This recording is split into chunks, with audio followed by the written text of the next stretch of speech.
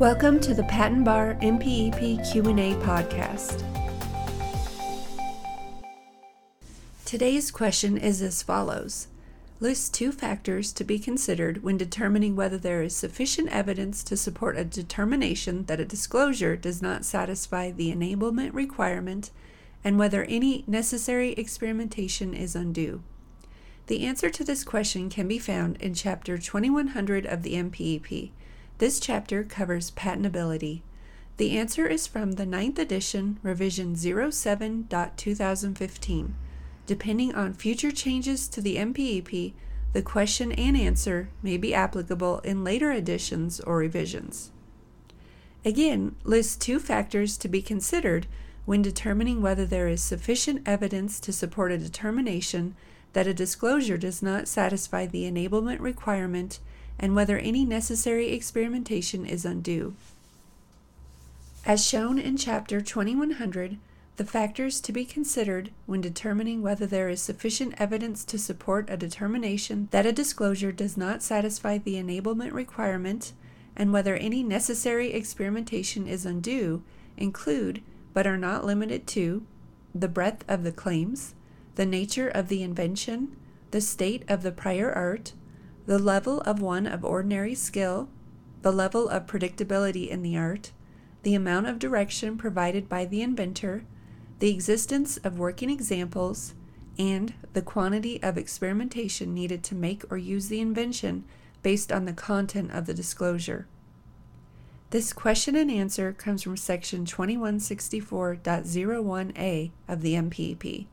The following is a brief summary of Section 2164.01a. 2164.01a Undue experimentation factors. There are many factors to be considered when determining whether there is sufficient evidence to support a determination that a disclosure does not satisfy the enablement requirement and whether any necessary experimentation is undue. The specific factors are covered here.